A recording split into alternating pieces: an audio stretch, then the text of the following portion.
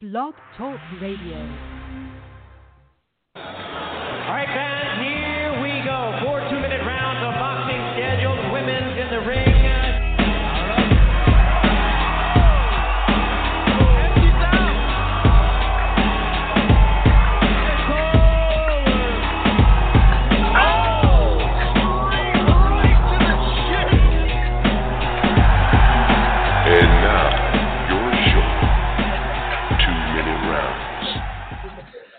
Good evening, fight fans, to the latest edition here of the 2-minute round, your hooks and jabs look at the female boxing world. This is episode number 75 here on blogtalkradio.com/2-minute round. My name is Felipe Leon, and from the Bay Area in California, sitting in the dark is Miss Lupi Gutierrez. How you doing, Lupi? Hi, everybody. Good. Just sitting in the dark in a power outage, but ready Power to go. outage up there in Northern California, and somewhere in downtown Los Angeles, we have Hall of Famer David Avila. David, how you doing today? Good.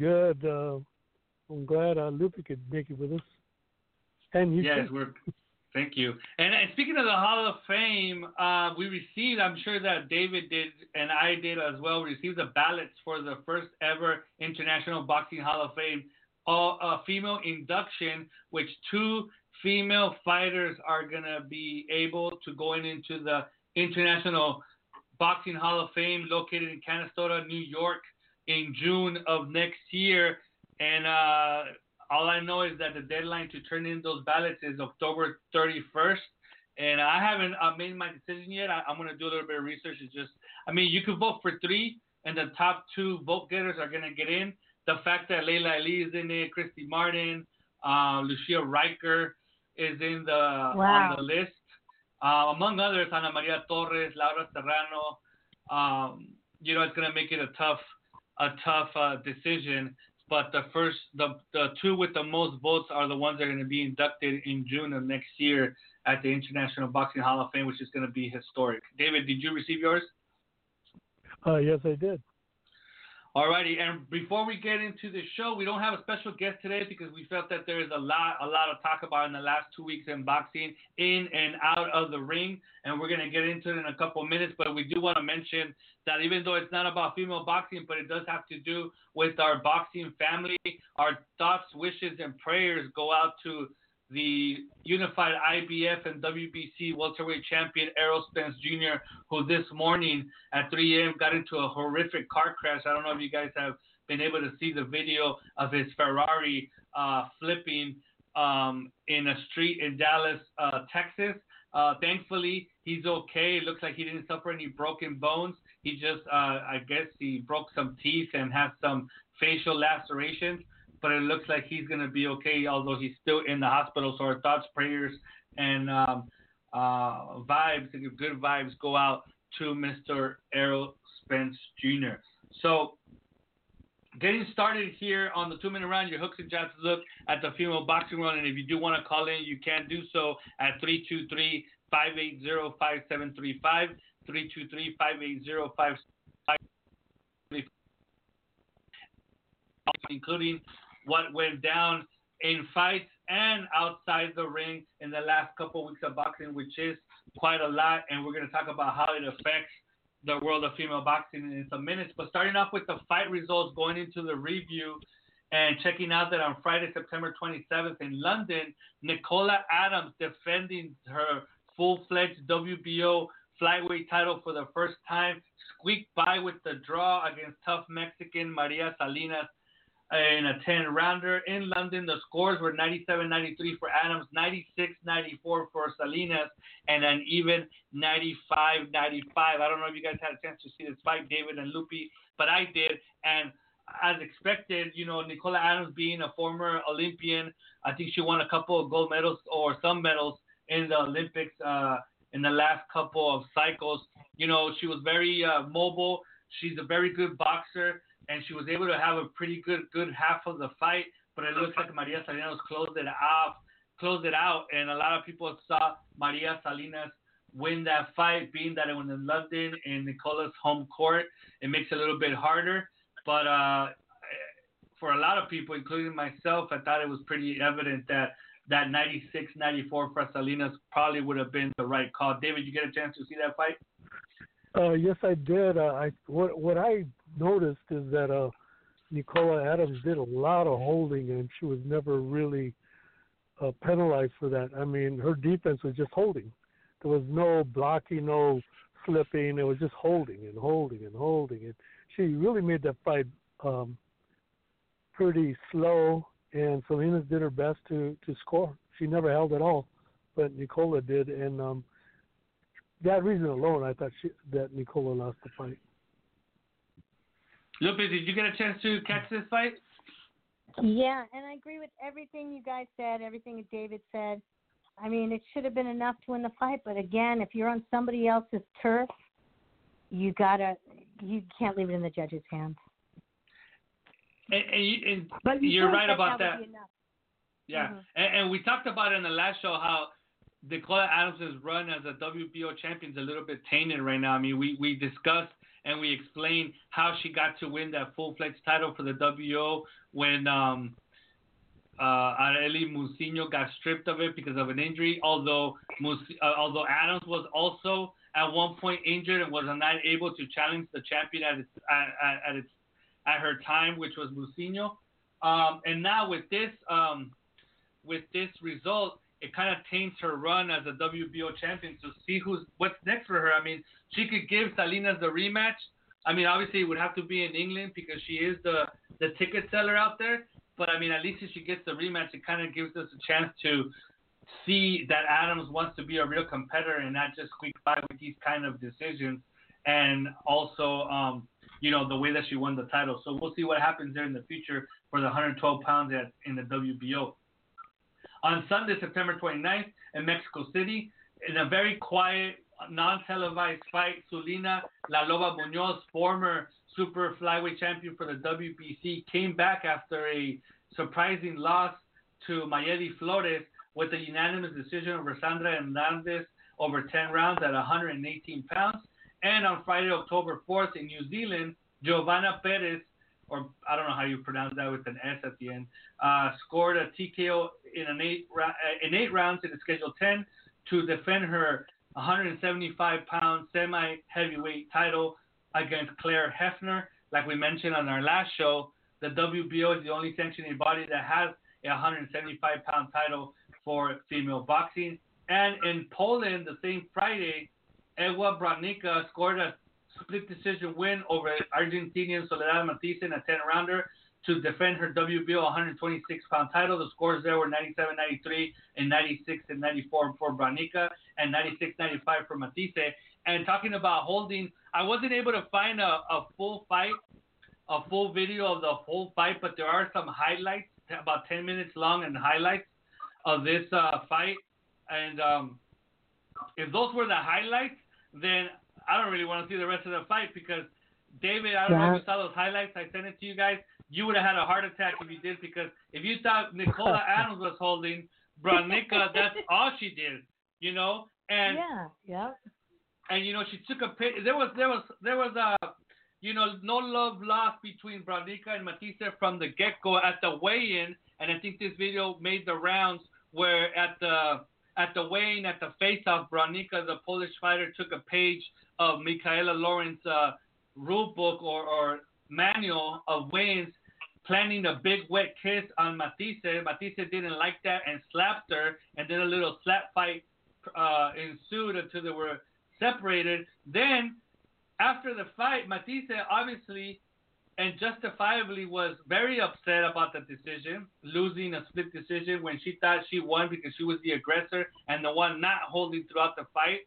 And she basically gave Brodnicka the finger when Brodnicka tried to kind of hug her and say, good luck next time, blah, blah, blah. And Matisse was very upset and basically flipped her off.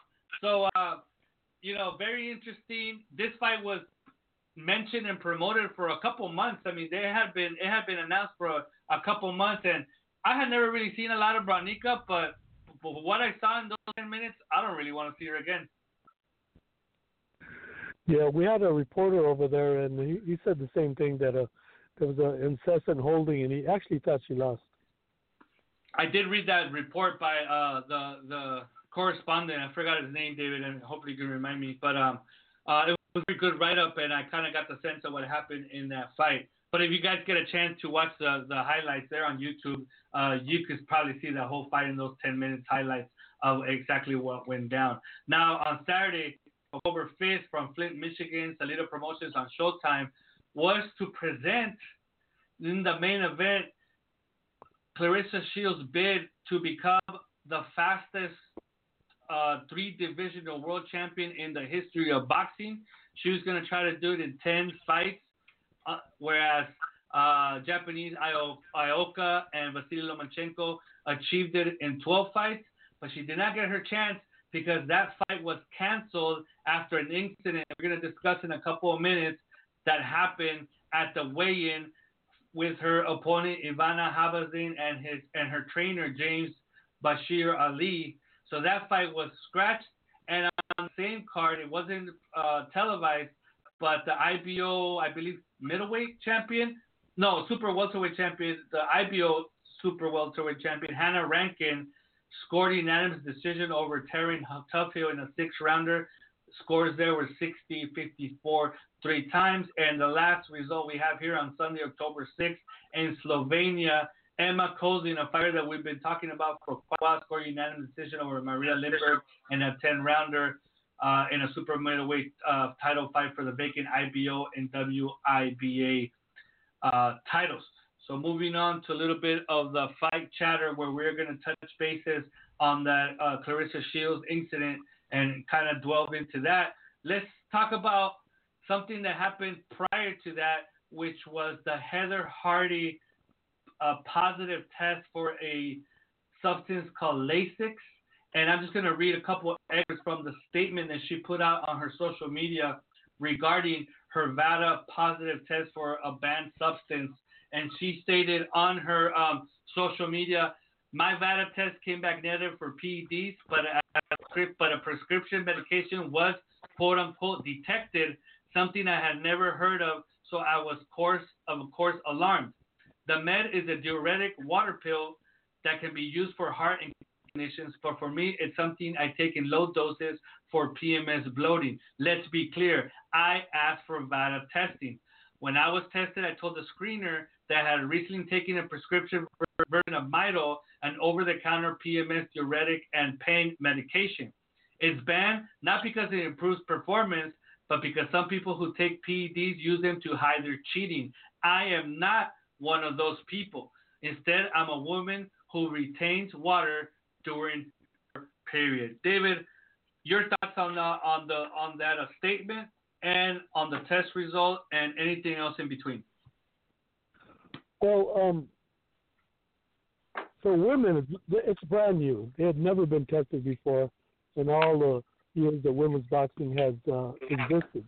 And this year marks the time they're actually tested.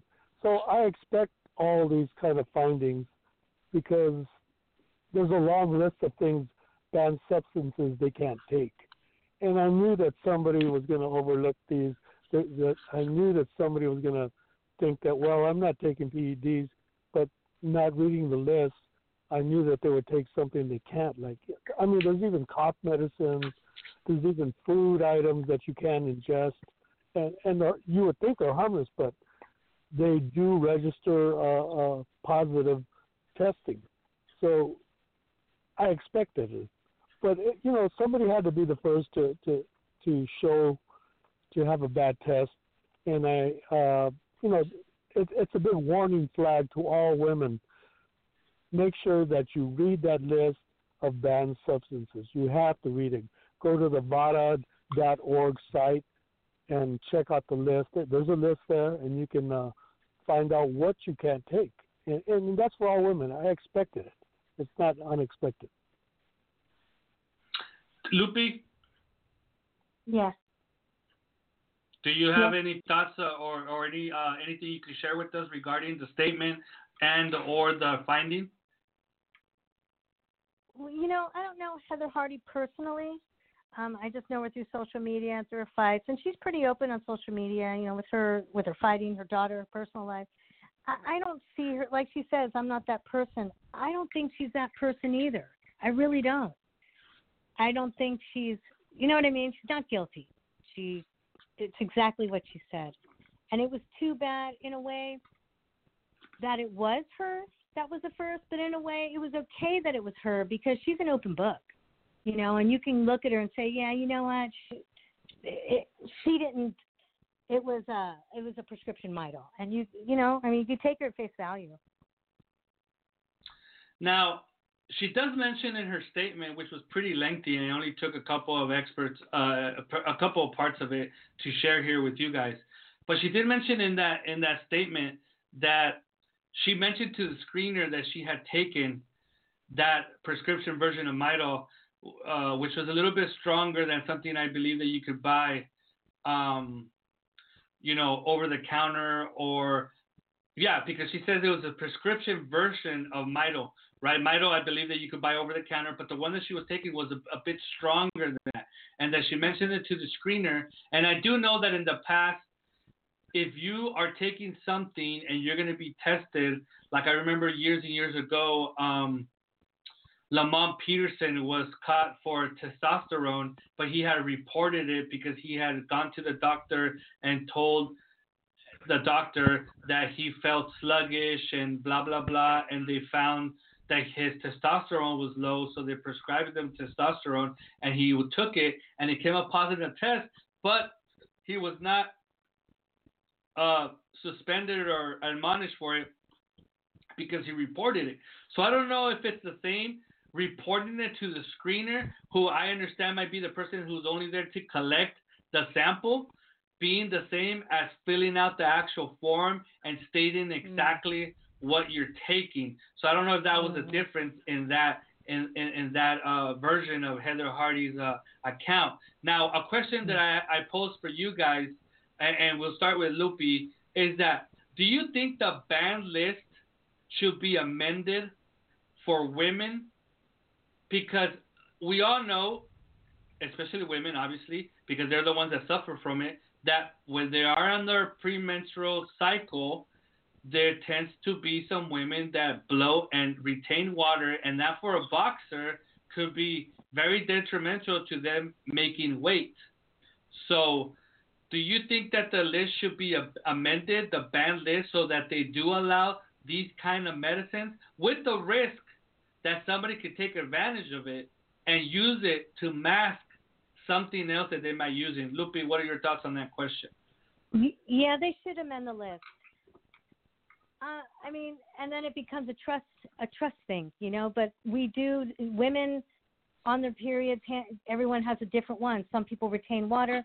Some people go through extreme pain and nausea, vomiting. So we take stronger things. And actually, do we even know what we're taking? No, because we just want the pain and everything to go away. So it should be amended.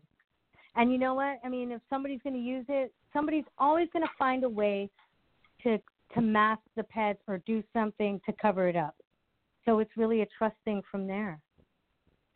David? You know, that's a good question. I don't think I don't have enough knowledge about that, but I think we should probably ask somebody like a Dr. Margaret Goodman for you know, that kind of question, whether or not she would be the one to be able to answer that question, because I can't. I don't have that kind of expertise. Now,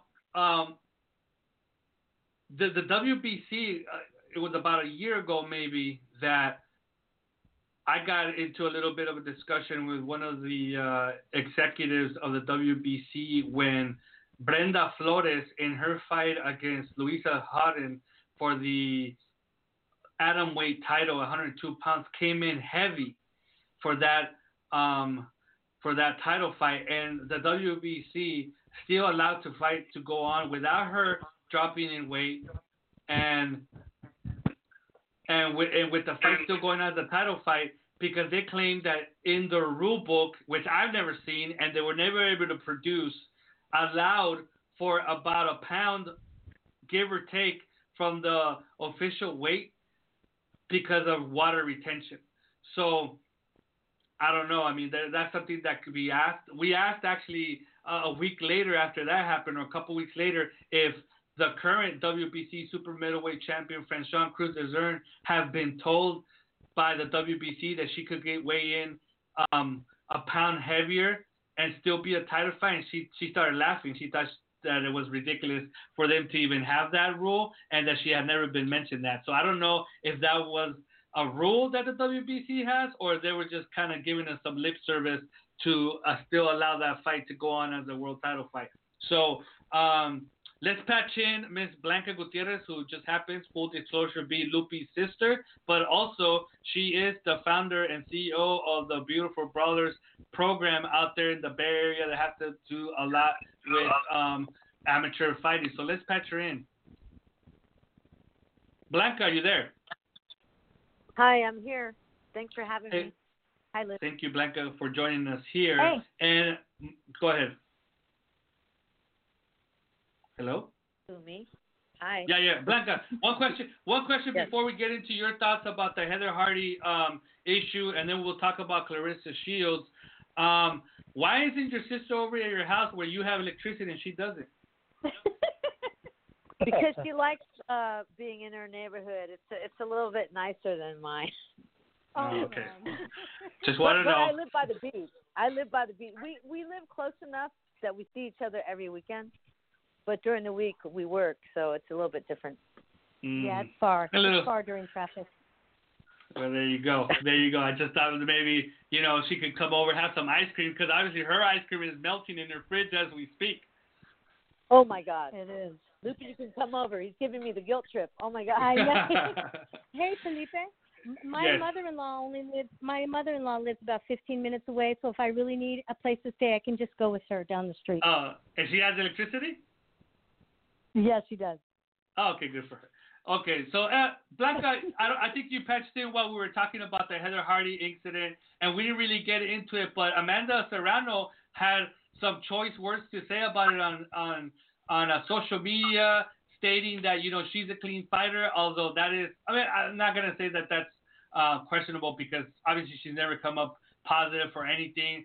I don't exactly know what she has been tested for, but we do know that there is some history with illegal substances, or in not only her past, but her sister's past and her trainer's past as well. If you want to Google that, you can do so and find that story. But that's not really here nor there regarding this story with Heather Hardy. So what are your thoughts about Heather Hardy's comment and statement, and the fact that she came up positive for a PED in the last fight with Amanda Serrano? Well, I just heard that was pretty much this is how I really think. There was a history. And anybody who knows boxing, and I like both girls, believe me, and I like Amanda Serrano.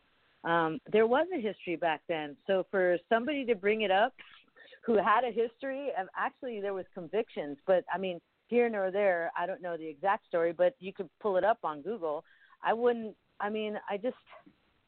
don't think Heather Hardy took a performance-enhancing drug, and I think that's a difference. And I just think that I feel that Amanda's blowing it out of proportion, because she won the fight anyway. So what, there was a history there. You won the fight, and they were claiming to be really great friends, but after the fight, she really came after Heather Hardy. I just thought that was a little off to me. But she has her opinion, She didn't want to fight somebody with a substance in there that was banned. But I really don't think it was a performance-enhancing drug. So I think who cares? I don't think any of us really care. I agree with that, because I think that even though in this time of day, obviously we want to have a clean sport, and we want it to be fair across the board for everybody that's getting inside the ring, because we know, being so much into the sport, that tragedies can happen if somebody has an unfair advantage over their opponent. We've seen it time and time again throughout the sport of boxing. It doesn't necessarily need to be PEDs. It could be hand wraps. It could be gloves. It could be anything, that can be used as an advantage over your opponent. You know what I thought the real tragedy was, Felipe, is it was a boring fight. And the fact that it was hyped up to be that this was going to be a great fight, and it was actually, lackluster. So that was the real tragedy. I somewhat agree with that because we were expecting a little bit more fireworks. It could have been the fact that Amanda Serrano was able to shut down Heather Hardy, although I think that Heather Hardy did try to win, but just obviously she was overmatched in that fight. But the point that I was trying to make was that I think we're as a boxing fans and boxing media, sometimes we're a little bit quick to jump the gun, and because somebody gives a positive, we sometimes quick to jump the gun and say that they're automatically cheaters. Where in this case, it could have been, although she should have been on top of it, she's a world-class fighter, and this is her sport, and this is the way that she makes a living. Sometimes things fall through the cracks, and I agree with Lupe and with you, Blanca, and I'm sure I don't know about David. He hasn't really given his opinion if he feels that it was a mistake or not, but I feel that it was a simple mistake that I don't think she's masking anything, because this thing could be used as a masking agent. Seeing her body, it doesn't look like she's using anything that would make her change her body. She looks like a fit mother in her late 30s. So I think that it was a little bit jumping the gun by everybody involved, including Amanda Serrano. Yeah, me too. It was overdone, and like I said, a lot of people really didn't care. I mean, it was performance enhancing, and you could see that, because if it was, she would have been a raging lunatic in there, and it would have been a more action-packed fight. So, I feel bad that Heather has to deal with that, because she gave it her all and she lost.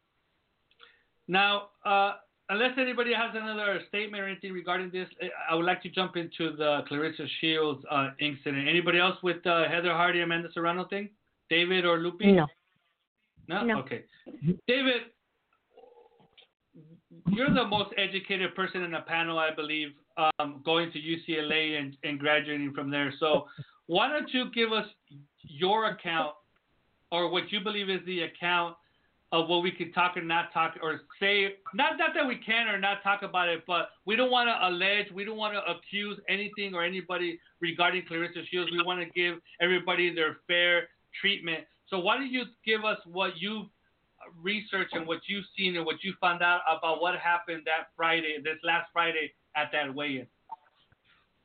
Well, by all accounts that I've read, because it wasn't there, and seen, is that, the initial problem started just when Claressa stepped on a scale, and the opposing fighter's trainer wanted to see, and then a woman confronted him. I'm talking about James Ali Bashir, and they started arguing, and then they were separated. And then Claressa left. She left and went to another room because that wasn't the official weigh-in yet. She was just stepping on the scale. And after that, hell broke loose. Somebody hit Bashir, James Ali Bashir, and that's where the problem is. And there was a lot of people around there, a lot of people that shouldn't have been there. If you've ever been to a weigh-in, you know that you just have mainly inspectors, the chief second for each side, which is the trainer usually, and the fighter, and that's it, just the inspectors. Nobody else, no friends or acquaintances or anybody. They're all supposed to be away, and that wasn't the case there. Actually, it wasn't even the official weigh-in. There was a scale there, and they stepped to it. So maybe that's what happened. But apparently, somebody sneak attacked Ali Bashir, and he was injured seriously. And that's all that I know. That's all that I can point as facts. I know that one of the WBC officials was there. What's her name? Jill Diamond. Jill Diamond. And yeah, she's the only one that I know that said that for sure that Clarissa Shields was not there when that happened. Mm-hmm. Well, before we get into it and get everybody's opinion about what happened and how it can affect boxing, because it's going to affect female boxing, believe it or not, at least in the United States. Clarissa Shields also posted a statement on her social media. First, she went on like a live video. I think it was on her Instagram, which I believe was a mistake because it was, I believe, a couple hours after the incident where nobody knew how serious Mr. Bashir Ali's injuries were, and she stated on that video that the fight could still go on and that Habazin should just get another trainer, have somebody fly in and help her in the ring. But then after the news came out of how serious Mr. Bashir Ali was injured, obviously she didn't retract from what she stated, but she did post a more understanding statement on Instagram and another social media. And I did pull some experts here to share with you. And she said, and I quote, "I've had time to reflect on what happened, and I want you guys to hear it personally from me. My heart is with Coach Ali, a coach who has given his heart to this sport and to so many fighters over a long career. My heart is with Ivana Habazin, whose courage, discipline, and heart were evident in the way she trained for this day and traveled a long distance to realize my dream of fighting in my hometown of Flint. What happened yesterday was inexcusable and unbearable. It should not have happened. I am still sorting through what happened yesterday and reflecting on my role and what led up to this attack. I did not see what happened, and I am relying, like so many of you, on what I have heard. Despite the videos that are out, the actions that took place against Coach Ali were not right. I do not stand for that and not in any way justify what happened, no matter what he said. I stand with Coach Ali and Ivana Habazin." So that was Clarissa's some parts of her statement regarding that. Lupi, what do you think about this? How does it affect boxing? What are your thoughts? My thoughts are, I'm with you. I don't think she should have put the statement out right away. I think she should have thought about, you have to take a step back because it was just chaos. I can just imagine how chaotic it was. And you have to take a step back with the team and just wait, talk, figure out what's going on. It is going to affect female boxing, and hopefully there's a lot of negativity out there, but I hope in a way it affects female boxing in a positive way. I've been with my sister 2 years now with Beautiful Brawlers, and, I'm a licensed coach. I might not be a boxing coach in the corner, but I'm a different kind of coach. I talk to the girls. I talk to them about their social media. I talk to them how they carry themselves. Even girls that I know a little bit, that aren't even part of Beautiful Brawlers as a team, if I see something that I see they're going out a little bit farther, I talk to them privately. So in that way, I hope that there's more positivity with the team and maybe bringing in more women, because we know it's all negative right now. So I'm hoping that there's some positive things that come out of that in that way. Blanca? Well, is it negative for female boxing? No. Is it negative for Clarissa Shields? Yes. And as far as Clarissa Shields is concerned, she's still young. She grew up in an environment where she probably needed better guidance and more education. And she needed, I don't understand, this is my big thing. When Martha fought, and I was a manager, I didn't let anybody around Martha. Martha's only goal was to relax and get ready for the fight. No one came around. No one was there at the weigh-ins to bother anybody.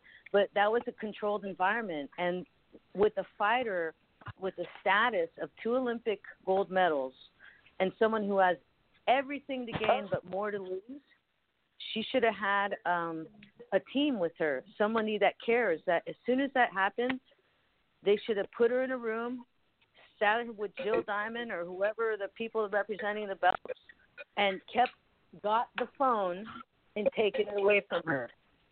That's my thing. There's so much on social media that I think that really hurts a fighter. You can't go out and say things like that.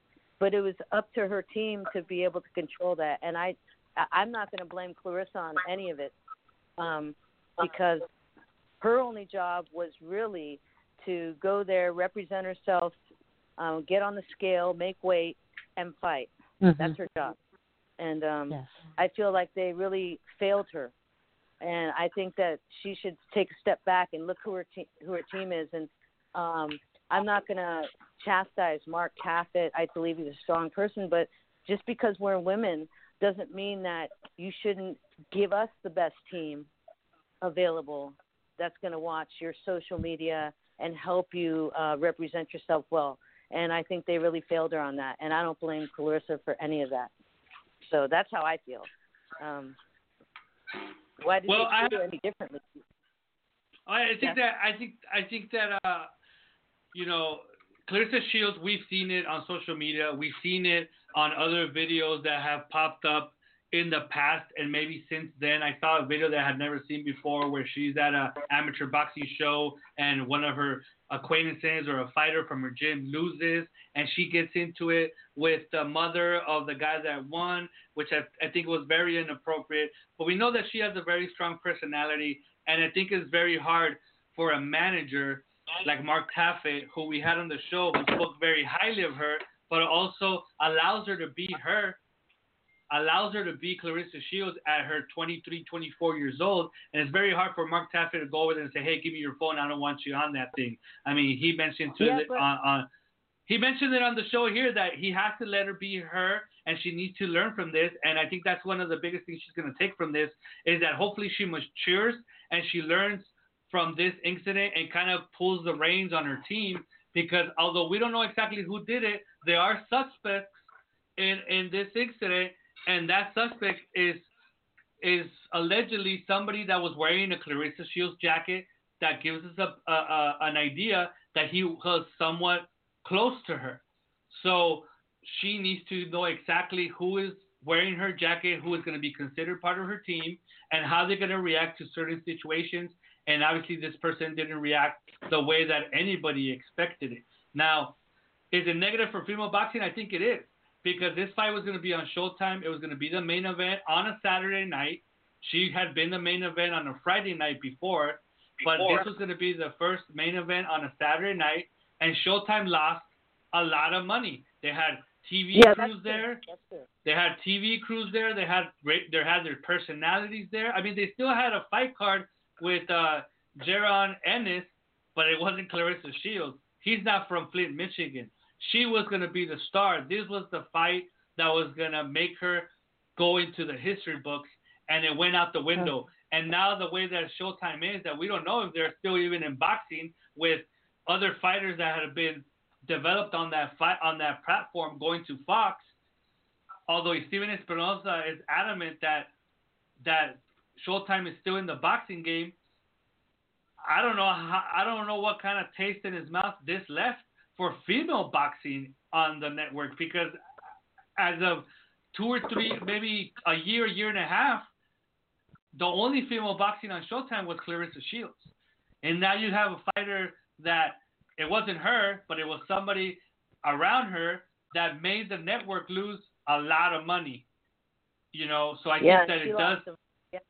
She lost a lot of money as well. So I think it does affect her and affect boxing negatively, at least. Well, female boxing, it does. So my big takeaway is that hopefully this is somewhat of a lesson, that it matures her to the point where she needs to kind of like pull back, get together with Mark Taffet, get together with her coach, John David Jackson, and say, we need to kind of control this a little bit better so that this doesn't happen again. Before we patch in another caller, David, you gave us the facts, but what is your opinion about this whole situation? Well, it's like it's happened in men's boxing many times, going back over 100 years. So, I mean, can anybody control it? No, I don't think so. I mean, you can do your best, that's all you can do is try to think of everything in advance, beef up security, make sure that you get the right people, but you can't really control it 100%. I think I mentioned to you and Lupe before that, hey, I remember when Oscar De La Hoya was going to fight Fernando Vargas, and that turned into a melee during the weigh-in, and somebody got their leg broken, and punches were thrown, East LA guys versus Oxnard guys, and it was a big riot. And you can't prevent everything. You could try, but I don't think they're really at fault. I don't think Claressa Shields was at fault for anything. I mean, you can't control all your supporters, but you can do certain things, like, for instance, in the weigh-in, maybe just have the people involved, the actual people, and separate it. Like at the big events, you always separate the fans from the people doing the weigh-in. That's the only thing they can do, and they should. In the future, I'm sure they're going to do a real good job of that. Well, I agree with that, David, and I agree with your statement about the Oscar De La Hoya, that it happens in boxing all the time. But I think that right now, where we're at with female boxing, we're at a point that we have never been before with female boxing. We had, obviously the era of Christy Martin, Layla Ali, where they were put on these pay-per-view fights, and it got big, and Christy Martin was on the cover of Sports Illustrated. But the talent pool wasn't what it is now, with the type of competitive fights that we can see now. Also, we had that little era in the 90s when, like, Elena Reed was fighting on ESPN and other fighters. But again, the talent pool wasn't what it was now. Now we have this talent pool where we have these former Olympians, and the biggest female boxing Olympian in the history of the sport, which is Claressa Shields. And we have them fighting on these big platforms where we had never seen female boxing before, like HBO and Showtime and the new apps like DAZN, where they're the same main event for these big fights like Anthony Joshua against John Ruiz Jr. on June 1st, and I'm speaking about Katie Taylor. So I hate to say that female boxing should be treated different, but female boxing should treat itself different and put on their best face and their best foot forward to prove that they belong at this, that female boxing belongs at this level. Male boxing, it's been there for 100 years, and all the superstars have been male fighters. Mike Tyson, Oscar De La Hoya, Sugar Ray Leonard, Floyd Mayweather, Manny Pacquiao, So, I mean, Manny Pacquiao's gotten in hot water for some remarks he said. But he's huge. Floyd Mayweather got in some hot water for things he has done and said. He's huge. Oscar's huge. Mike Tyson, huge. No female fighters at that level where they can, in my opinion, let this stuff happen, because it's going to make us take 2 steps back. Those 2 steps back for female boxing are huge, comparable to the 2 steps back that male boxing can have at any point. And I think until we get to that level, we have to be very careful about how female boxing is being portrayed. And the things with Heather Hardy and Claressa Shields, I think, but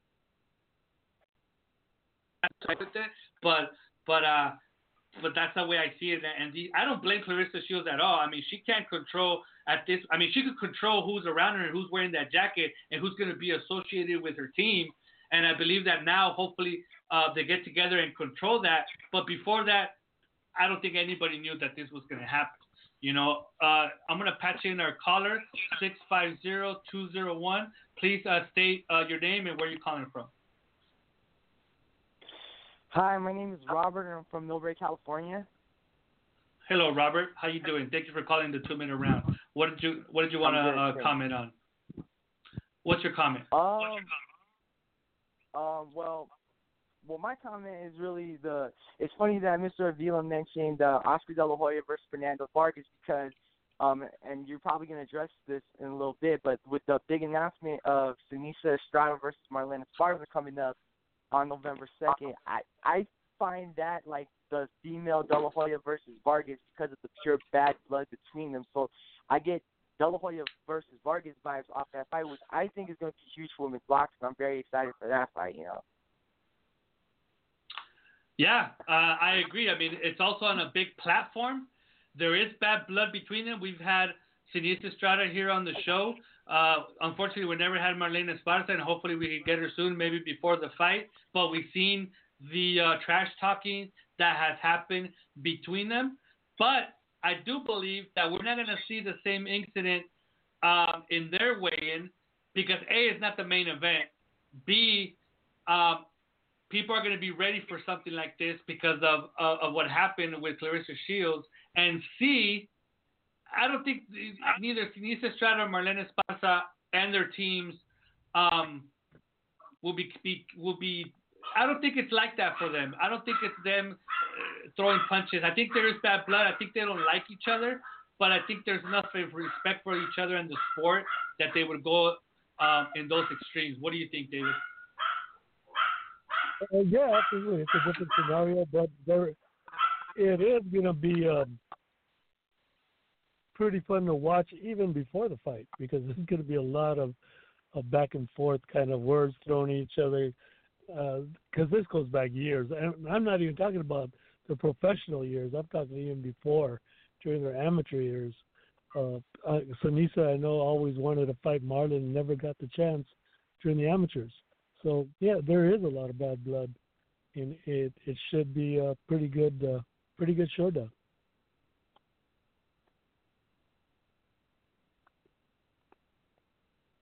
What do you think, Lupe? Yeah. Yeah. Go ahead, Blanca. I Give your opinion on that. I believe this is going to be a fight for candidate of fight of the year. And I say that because not only the bad blood, I've seen both of them spar. I've gotten both of them sparring in separate locations, you know. And both have different just put it this way, Tanisha's good, and she has great body shots, and she's really strong. And, you know, I like Tanisha a lot. And Marlene has got that marketability. And even though people might not like her attitude or like her, she's marketable. And she's going to show up to fight. So I think it's going to be a great fight because she's going to have to fight. And they both are going to have to put on a show and live up to the hype. Mm-hmm. Robert, any other comments or questions? Well, yes. You know, I also want to say this to Mr. Avila, to David Avila, because I didn't get a chance to say this to you at the Hall of Fame, but congratulations on your induction, sir. It was an honor to be there, to see you get inducted into the International Women's Boxing Hall of Fame for your contributions, because I remember watching you on HBO talking about like Oscar De La Hoya fighting Rafael Ruelas when he was coming up, and how a lot of people weren't expecting him to win that fight. So it was an honor to see you get inducted, and even though I didn't get to meet you in person, thank you for the support on social media. Oh, hey, thank you. I really appreciate it. I really do. Thank you very much. You're welcome. And, thank you, Robert, for Blanca, go ahead, Robert. Sorry. I also wanted to give a shout out to Blanca and Lupe, because they're my boxing sisters, and I'm happy to have known them for like almost 5 years now. And you know, I love seeing what they do for women's boxing, and we're all just a family. So I'm glad that I know them. And shout out to Lupe for being a part of this show, and of course, much respect to Blanca for everything she does. Thanks, Robert. You mean we don't scare the hell out of you when we're together, me and Lupe? What? Nothing.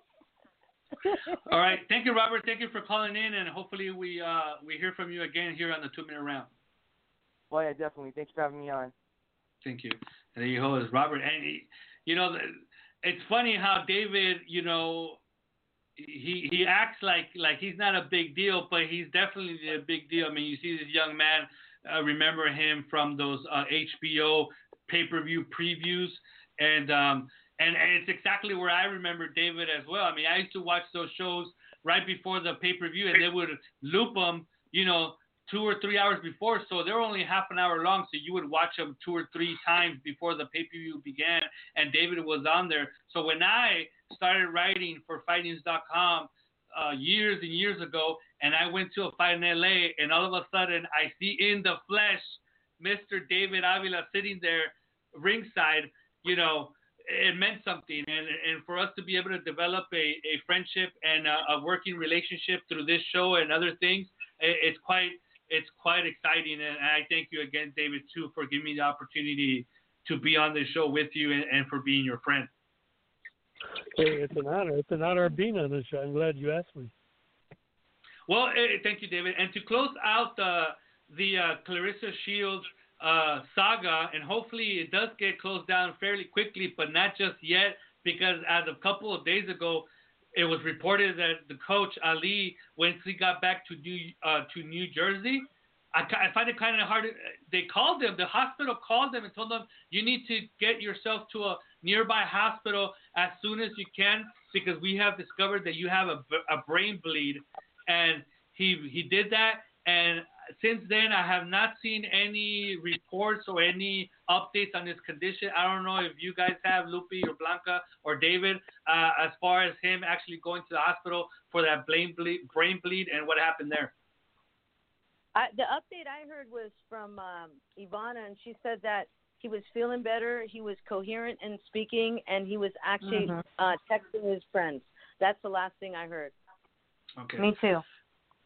Well, let's move on and to another subject here on the Fight Chatter. And Robert, kind of our caller, kind of broke it before we were able to do it, but it was announced this week that the current WBC light flyweight silver champion, Seniesa Estrada from East LA, will be going up to the flyweight division, which is only 4 pounds, to face former bronze medalist in 2012, Marlen Esparza, for the interim WBA flyweight title.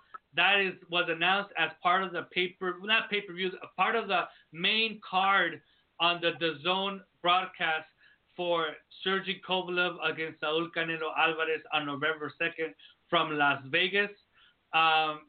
Which is something that it's a big step for women's boxing. It's a big step for Golden Boy Promotions. It's a big step for both women. Marlen Esparza has been adamant, and I believe it's in her contract with Golden Boy, that she is considered at least for the Saul Canelo fight cards. And I have been a little bit of a critic about that in the past, because I have been since she got signed, I've been to one of the Canelo Alvarez fight cards when she fought Julio Cesar Chavez Jr., and that was in May of 2017.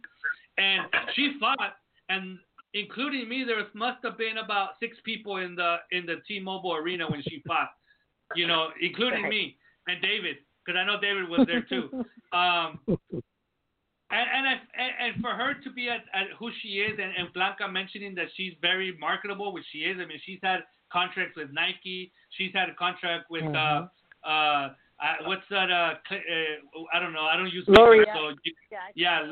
L'Oreal. That and a bunch of other manufacturers and big companies, Coca-Cola, McDonald's. So she's very marketable, and for her to be fighting on the undercard where there's like about honestly there's about 100 people there, because in Vegas everybody gets there right before the main event or on the main card. Nobody's there for the preliminary, and especially there for the second fight. I think that those fights could have been a lot better, like at the Fantasy Springs Casino or at the Belasco, or any other fight, at the StubHub, any other fight where there could have been a little bit more fans to see her, because at the end you want to develop the fighter. But she felt that fighting on the Canelo card was a bigger step. Well, now she is going to be fighting on the Canelo card, and it's going to be a big part of the Canelo card, because it's going to be part of the main card, and Seniesa Estrada is going to be there as well facing her. David, you follow these fighters for a long time. You're from East LA, from the LA area where Seniesa Estrada has been. You've seen her go from a little girl on the cover of the LA Times to the woman that she is now, the undefeated champion for the WBC Silver Light Flyweight title. Give us your thoughts about the significance of this fight. Well, for Los Angeles, it's a very big fight, because she's one that has been followed since she was young, and that's rare. That's rare to see somebody young all the way to pros. And before that, most of the girls that became pros came straight just became pros. They didn't even have an amateur background. Very few did. And to see her come from the beginning to pro, that's a pretty well documented journey. And the same with the same with Marlon.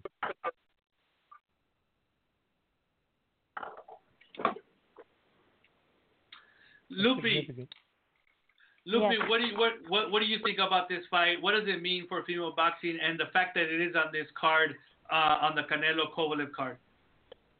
I'm so excited about this fight, and this is great for female boxing. And Blanca, you're right, fight of the year, because I think they will pull it out. I mean, they both want to beat each other badly. So Seniesa, she knows she's got to keep working, and Marlene, she's going to come. I mean, they're going to go all out for this. You know, I see the girls who really follow them. A lot of the girls who follow me on social media, and when I do my posts on Seniesa or Marlene, Seniesa's got a huge California following, LA following. All the girls love her in LA. And Marlene it seems like she has a broader base. She has not only Texas, she has a lot of the LA girls too, because she's Mexican American. So it's going to be huge, huge. We'll be there. Yeah. I think that a lot of it's going to fall for this to be a good fight, in my opinion, on Marlene Esparza. Because I said it here before, I think we've had the conversations here before, that at least for me, in my opinion, between the two, the one that is more developed as a pro fighter is Seniesa Estrada. And David has mentioned it time and time again since she was signed to Golden Boy Promotions, and she's getting that much more activity, that she's really improving and she's really developing her power. So Seniesa Estrada, to me, is the more experienced, the more seasoned, and to me, the favorite fighter on this fight. So Marlene Esparza, to me, is either going to have to fight at that level and step up her level in a way that we've not seen her do as a professional, or she's going to get run over by Seniesa Estrada and it's going to be a blowout.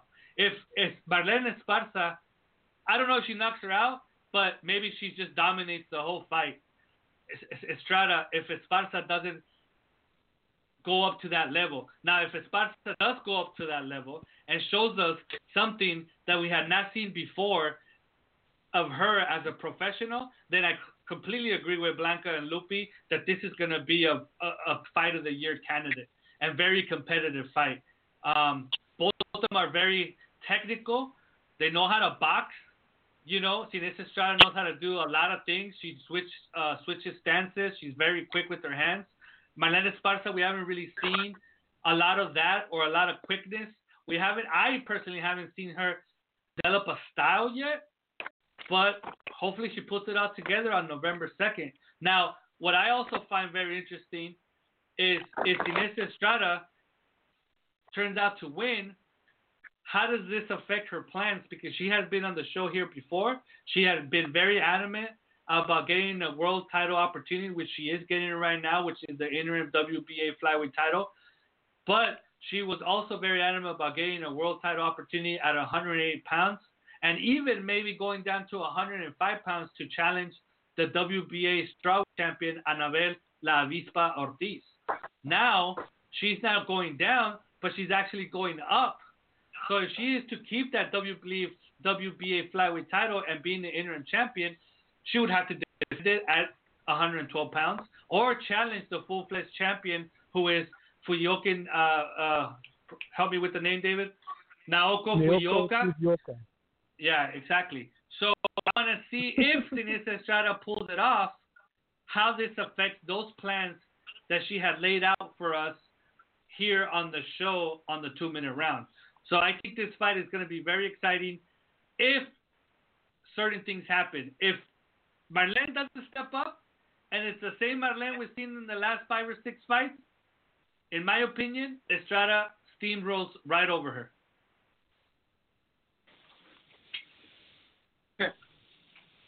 Blanca, what do you anything think, Blanca? Well, what I think is, so without giving up too much information about sparring, okay, and seeing them both spar, I've seen Marlene have to fight. I brought girls there that go in there to try to do their best against Marlen and hold nothing back with no respect. And I've seen Marlen do much better at sparring than she's doing in the ring. I don't know if she lowers herself down to her competition. You know how some people bring themselves up, and then if competition's lower, they bring themselves down. I don't know if that's her problem. And, yeah, that's probably more of being more developed as a pro.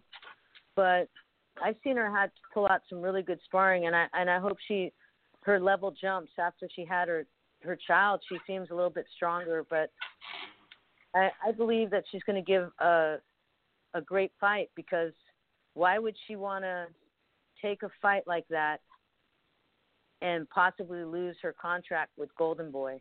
Because when Marisela Cornejo lost, she lost her contract with Golden Boy. So I think Marlen's going to pull out a good fight. I really do. And as far as Tanisha Estrada, without saying too much, my God, she has skills. She really does. I think she's the favored fighter. We all know that. But I think socially, a lot of people want to see Marlen fight because they don't like Marlen. And Marlen doesn't care whether they like her or not. So I'm really hoping that it's a candidate for Fight of the Year, and I believe both girls are going to bring it. But if Tanisha brings it stronger than Marlen, there could be a stoppage. So now that's my thought. I respect that analysis, Blanca, as far as her stepping down or moving up in levels to her competition, but also we have to remember that her in a sparring situation with the bigger gloves and the headgear, she's in her comfort zone. How many fights has she not had like that as an amateur fighter? Hundreds. And now she's in a ring without any headgear and with smaller gloves. She's perhaps out of her comfort zone where she can't do, or she doesn't feel confident enough to do all the things that she is able to do with headgear and bigger gloves. Now, hopefully I'm wrong. Go ahead, David. She might be burnt out, Felipe. That's the other thing I'm saying, too, is I know Tanisha probably had, I don't know, David, maybe 100 fights, amateur. Yeah. And then she went pro. But Marlen might have had 180 fights, So she might be burnt out, too, because she had a lot of fights. And whether they were amateur or pro, she fought all over the world as an amateur. So I've mentioned that to Lupe before, that I thought that everybody thinks Marlen's new, or they say she's new to the pro game, but she might be very burnt out from the amateur game as far as she had too many fights. You know what I mean? Like, there was too many. So yeah, she should have quit a little bit sooner out of the amateurs and then got more experience as a pro instead of just handpicking opponents. But they both did. They both handpicked opponents. David, you were about to say something? Marlen, she has that. She has the ability to make a fight her way. She does have that ability.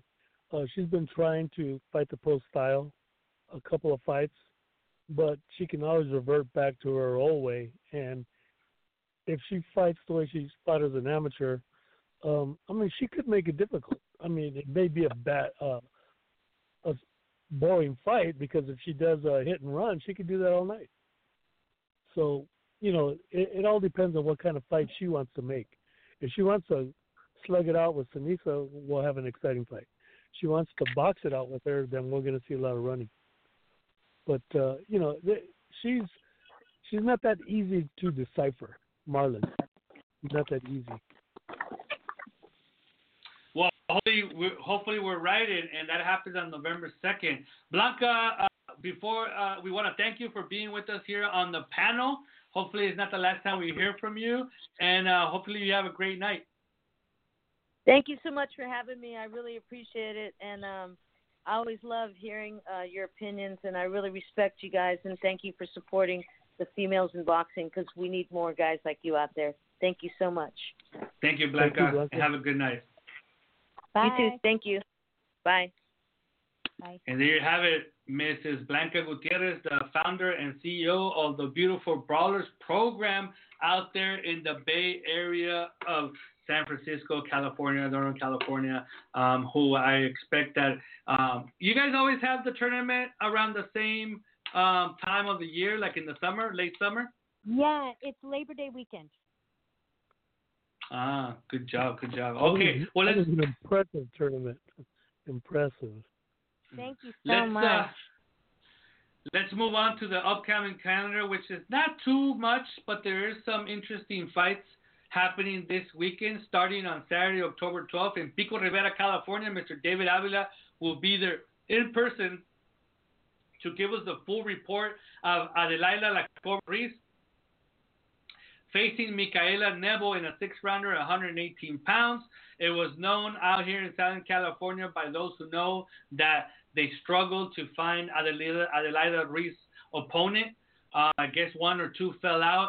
They have settled on Micaela Nebo, whose record is not that impressive. I think she's like 3 wins, 7 losses.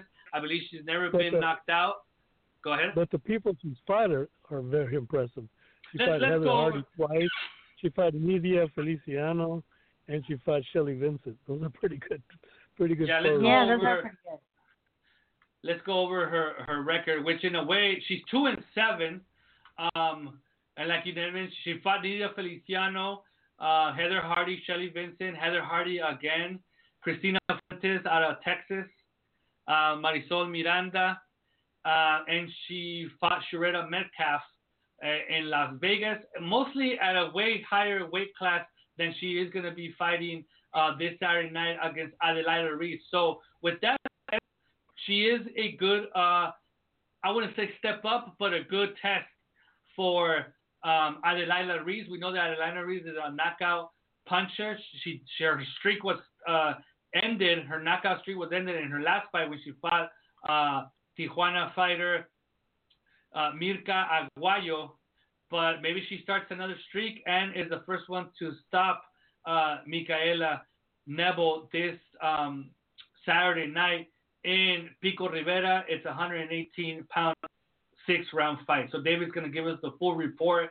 All I can say, David, is to watch your back and perhaps look into investing into a bulletproof vest. That's all I'm saying. Because the last time I was there, oh boy, I felt somewhat. It was fine. It was fine. I'm not gonna say it. I was trying to be funny. Oh my God.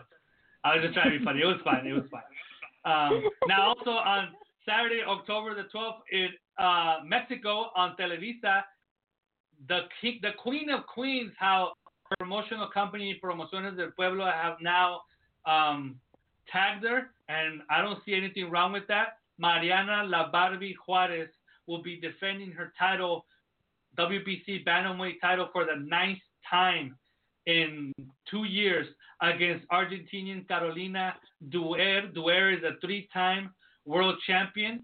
Her claim to fame is that she defeated the legendary Marcela La Tigresa Acuña. She's been a super flyweight champion. She's been a bantamweight champion for the WBA, I believe, and the IBF. She's coming off 2 losses, but they were a world title fight, and there were split decision losses in her hometown in her home country of Argentina, and she will be fighting for the first time outside of Argentina in Mexico against Mariana La Barbie Juarez. Now, we had Mariana Juarez in a very short interview on our last show, episode number 74, if you didn't get a chance to listen to it, and she was very adamant, and in recent years, she has been very adamant that perhaps this is her last fight at 118 pounds. She's going to take the rest of the year off, and then she'll be looking to step up to 122 pounds in early 2020 and petitioning the WBC to give her a straight shot towards that title. If she were to capture the WBC Super Bantamweight title, she will be the first Mexican fighter in history to capture. She's already the first Mexican fighter in history to capture, female fighter to capture 3 world titles in 3 different divisions. Now she'll be the first to capture 4 titles in 4 different divisions, which I think will be very hard to break for a while. So Mariana Juarez this Saturday night in Televisa, you can catch it in Mexico. Look for the full report this weekend on theprizefighters.com and on the Zone this Saturday night as well in Chicago, Illinois. Jessica McCaskill defends her WBC and WBA super lightweight titles in a rematch against another Argentinian, Erika La Pantera Farias, in a 10-rounder. David, do you think that Erika Farias can do anything different to come out with her hand raised in that fight? Yeah, I do. I think she's going to come out a lot more aggressive. I think she kind of saw that Jessica only had so many fights and felt that, she was nothing. And she came in and she got ambushed. And I think this time she knows what to expect. And I expect a firefight. I really do. I really expect it. Jessica's a handful for anybody. She's probably one of the most exciting fighters in the female fight world. She can fight a variety of ways, and I'm looking forward to see what she's going to do against Erika Farias. Now, the winner of this fight, whether it be Jessica McCaskill or Erika Farias, will be in line for some very exciting fights at super lightweight. And all of a sudden, the 140-pound division is starting to really heat up. We have Jessica McCaskill, like I mentioned, WBA and WBC world champion. The IBF is vacant, but the WBO champion is the Dominican living in Greece, Cristina Leonardartu, who will be defending her title later this year against Katie Taylor. So the winner of that fight and the winner of this fight against Jessica McCaskill and Erika Farias have, all the opportunity to become the queen of the 140 pounds. Also, there also might be an opportunity that we might even see Amanda Serrano at 140 pounds, something that she has mentioned in the past. And with such big names like McCaskill and Erika Farias and Cristina Leonardartu and Katie Taylor training at 140 pounds, I think there's an opportunity to do some great, very good fights in that weight class. So we'll see what happens this Saturday night, which will be the first step towards that. On Friday, October 18th, from Niagara Falls in New York, Telemundo, which is a smaller Latin American Spanish language television channel that does have boxing, most of it promoted, if not all of it, by Tutu Zavala Jr. out of Florida, and his all-star boxing outfit, will be having Maureen Shea against Edna Kiss in a 6-rounder at featherweight. And that's on Friday, October 18th. And lastly, Friday, October 19th, this is not going to be televised, but out of Santa Fe, Argentina, at least not in the United States or Mexico, Roxana Bermudez, one of the Bermudez sisters, along with Evelyn and Daniela, is coming off her own. She's 2-1, and she'll be facing Antonella Molina in a 4-rounder at bantamweight. So our next show is scheduled for October 24th. We want to thank Robert for calling in and being part of the show. We want to thank Blanca Gutierrez for calling in and being part of the show, the CEO and founder of the Beautiful Brawlers program out here in California. Also, Lupe Gutierrez and Mr. David Avila. Anything else, guys, that you guys want to mention? Lupe, I wanted to ask her, just before we leave, what do you think of the Jessica McCaskill fight? The Jessica McCaskill fight, I think it's going to be all out. I'm really excited about this one too. I love both fighters. Erika, she has her history, and I think it's going to be great. I go through all the social media, and I see a few people say that they have no respect for this fight because Erika got hurt, but I don't see that. I see Erika coming. I think it's going to be exciting. Oh yeah, that's what I think. Yeah, I have a lot of respect for this fight. If you don't have respect for this fight, then you don't have respect for the two great fighters. So I'm excited, and I have DAZN, so I'll be watching it. And there you go, folks. So with that said, look out for our next show, October 24th. This is the 2-Minute Round, your hooks and jabs look at female boxing. You can find us on the 2minuteround.com. blogtalkradio.com/2minute round, on facebook.com /2minute round, twitter.com / at 2minute round. We thank you and we bid you farewell. Bye. Bye. 2-Minute Round.